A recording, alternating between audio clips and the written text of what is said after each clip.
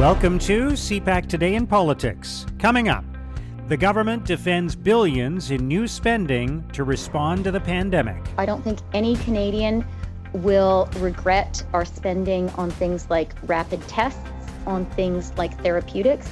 It is also money to help continue the support that some businesses and workers need. The Liberals moved to virtual caucus meetings and reduced their numbers in the House because of the Omicron variant. On the government side of the House, I can assure that we will have physical distancing present. We're encouraging physical distancing to be taking place everywhere. I think that the advice that we're getting from public health officials is clear.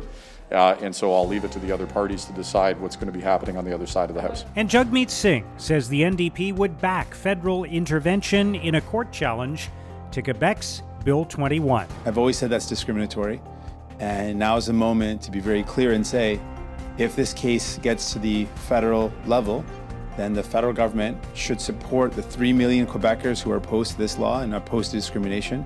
The federal government should support the Quebecers who are fighting this discrimination in court. It's Wednesday, December 15th. I'm Mark Sutcliffe. Let's get right to the top political stories this morning. I'm joined by longtime political writer and broadcaster, Dan Legere.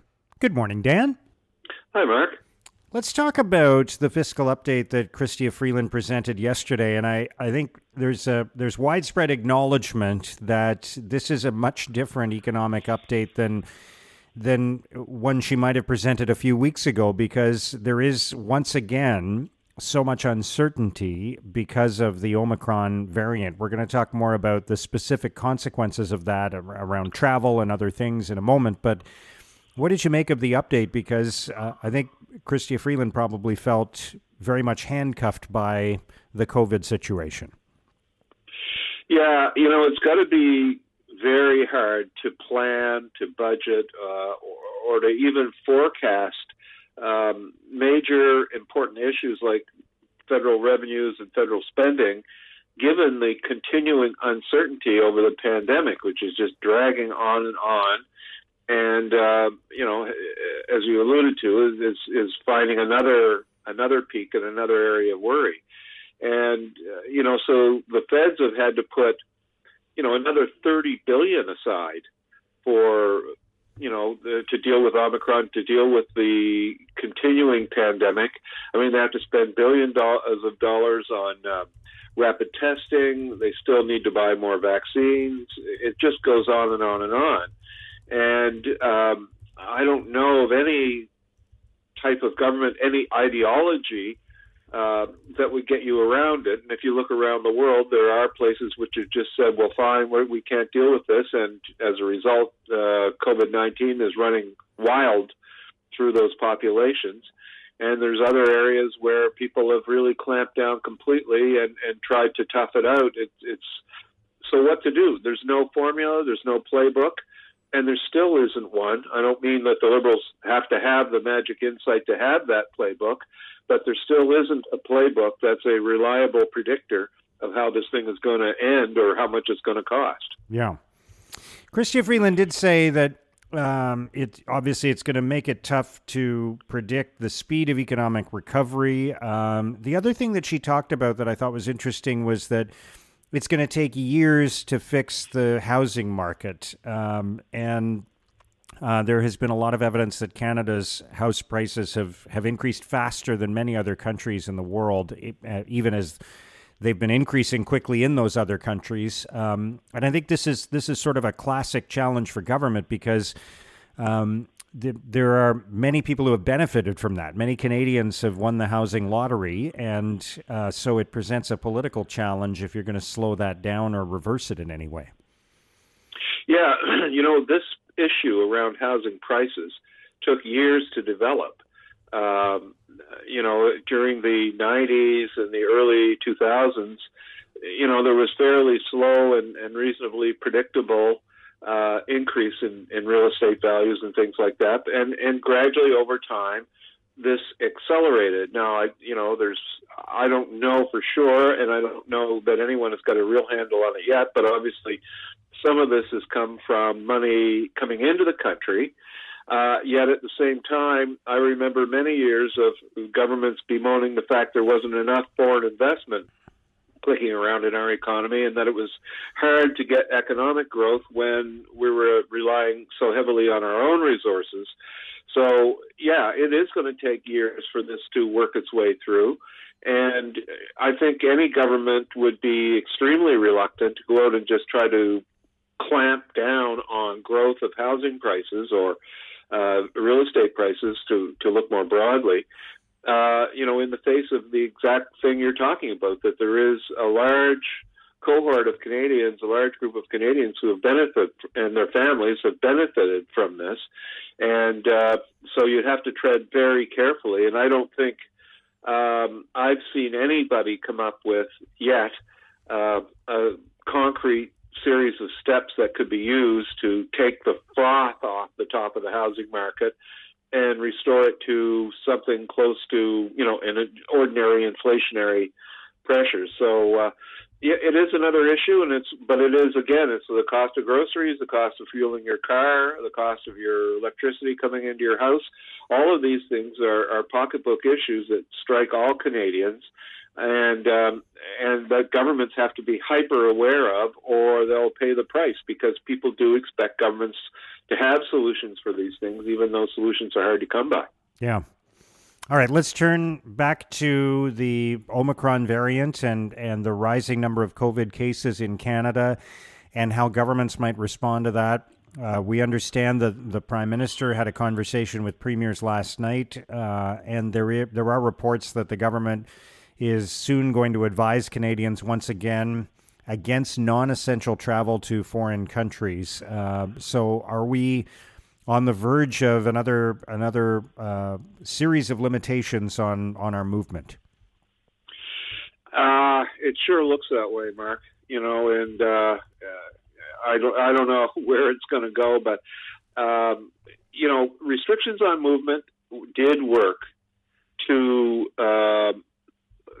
slow the growth of the first few waves of COVID-19. It is basically a tried and true method of stemming the spread of these highly contagious diseases. So, I do think there will be some further restrictions on that, although at the same time, Mark, I think Canadians have, kind of gotten fed up with it.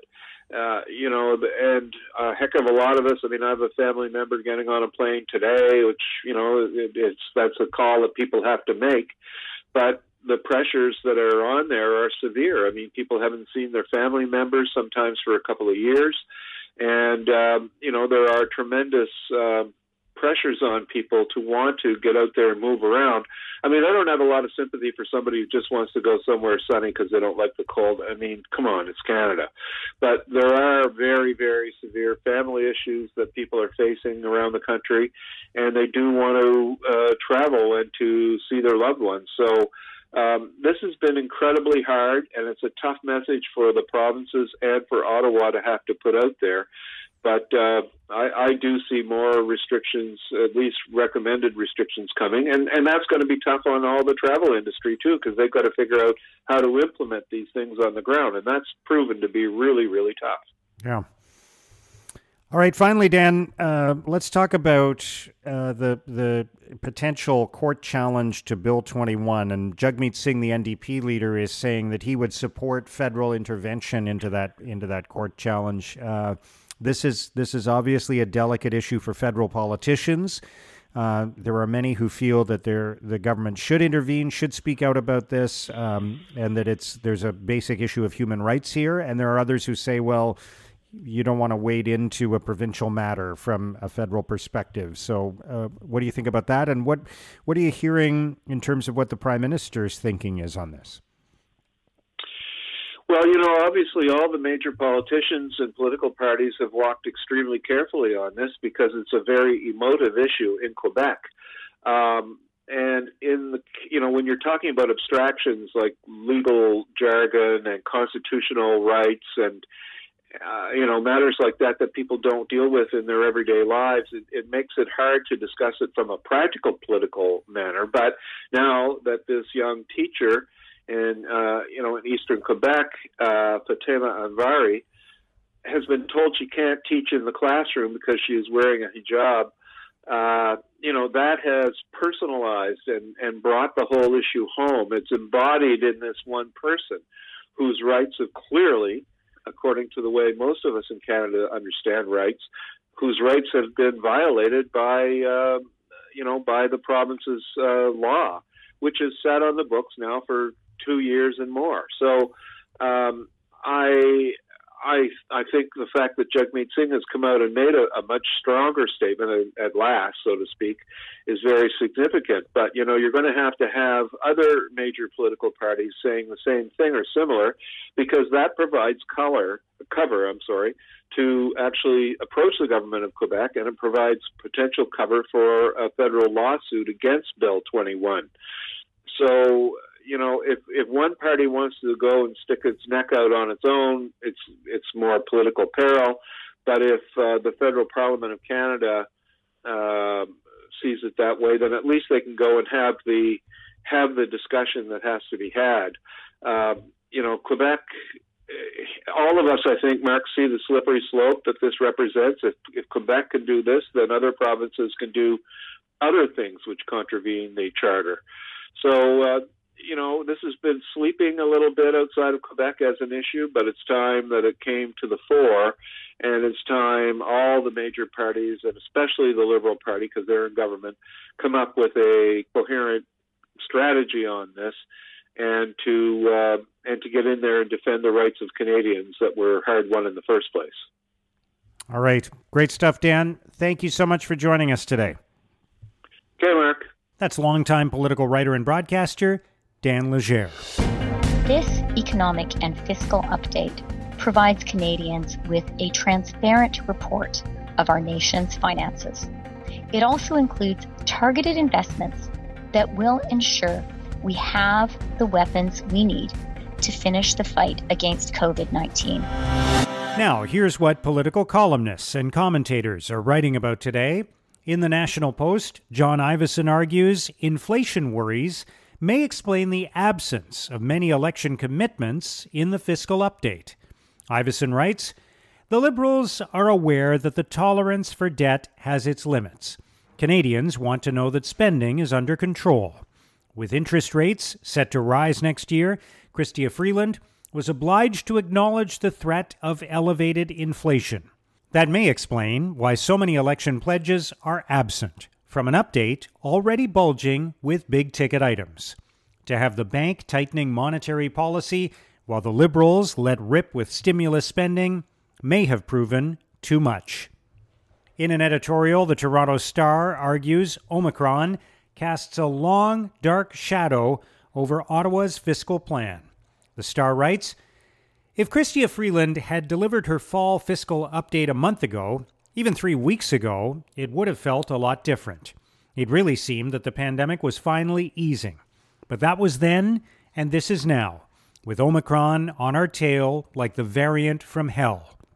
We're clearly no longer near the end of the pandemic, but still somewhere in the midst of it, with yet another wave ahead. No one knows how bad it will be, but it's coming fast. In all likelihood, faster than governments can react. At National Newswatch, Ben Carr argues Bill 21 limits the positive power borne by our differences. Carr writes, in a world where divisiveness, fractions, and hostility are dominating the way in which we live among each other, our government should be focused on finding ways to celebrate our differences as means to unify, not politically motivated ideologies that stand in the way of it. Bill 21 is not only harmful to the quality of education that the Quebec system will be capable of providing to its children, but it sits counter to the very identity that most Canadians hold dearest. Now, here's what's coming up on today's political agenda. The Prime Minister will virtually attend the Liberal caucus meeting and question period. He will also meet with the Premier of the Northwest Territories and make an early learning and childcare announcement. NDP leader Jagmeet Singh will hold a news conference in Ottawa. Bloc Québécois leader Yves-François Blanchet will also hold a news conference in Ottawa. The Minister for Women, Marcy Ian, will announce the launch of the employer application period for the Canada Summer Jobs 2022 program. And Agriculture Minister Marie-Claude Bibeau will announce investments in Hay West 2021. And that's CPAC Today in Politics for Wednesday, December 15th. Tune into Primetime Politics tonight on CPAC for coverage of all the day's events. Our podcast returns tomorrow morning. Have a great day.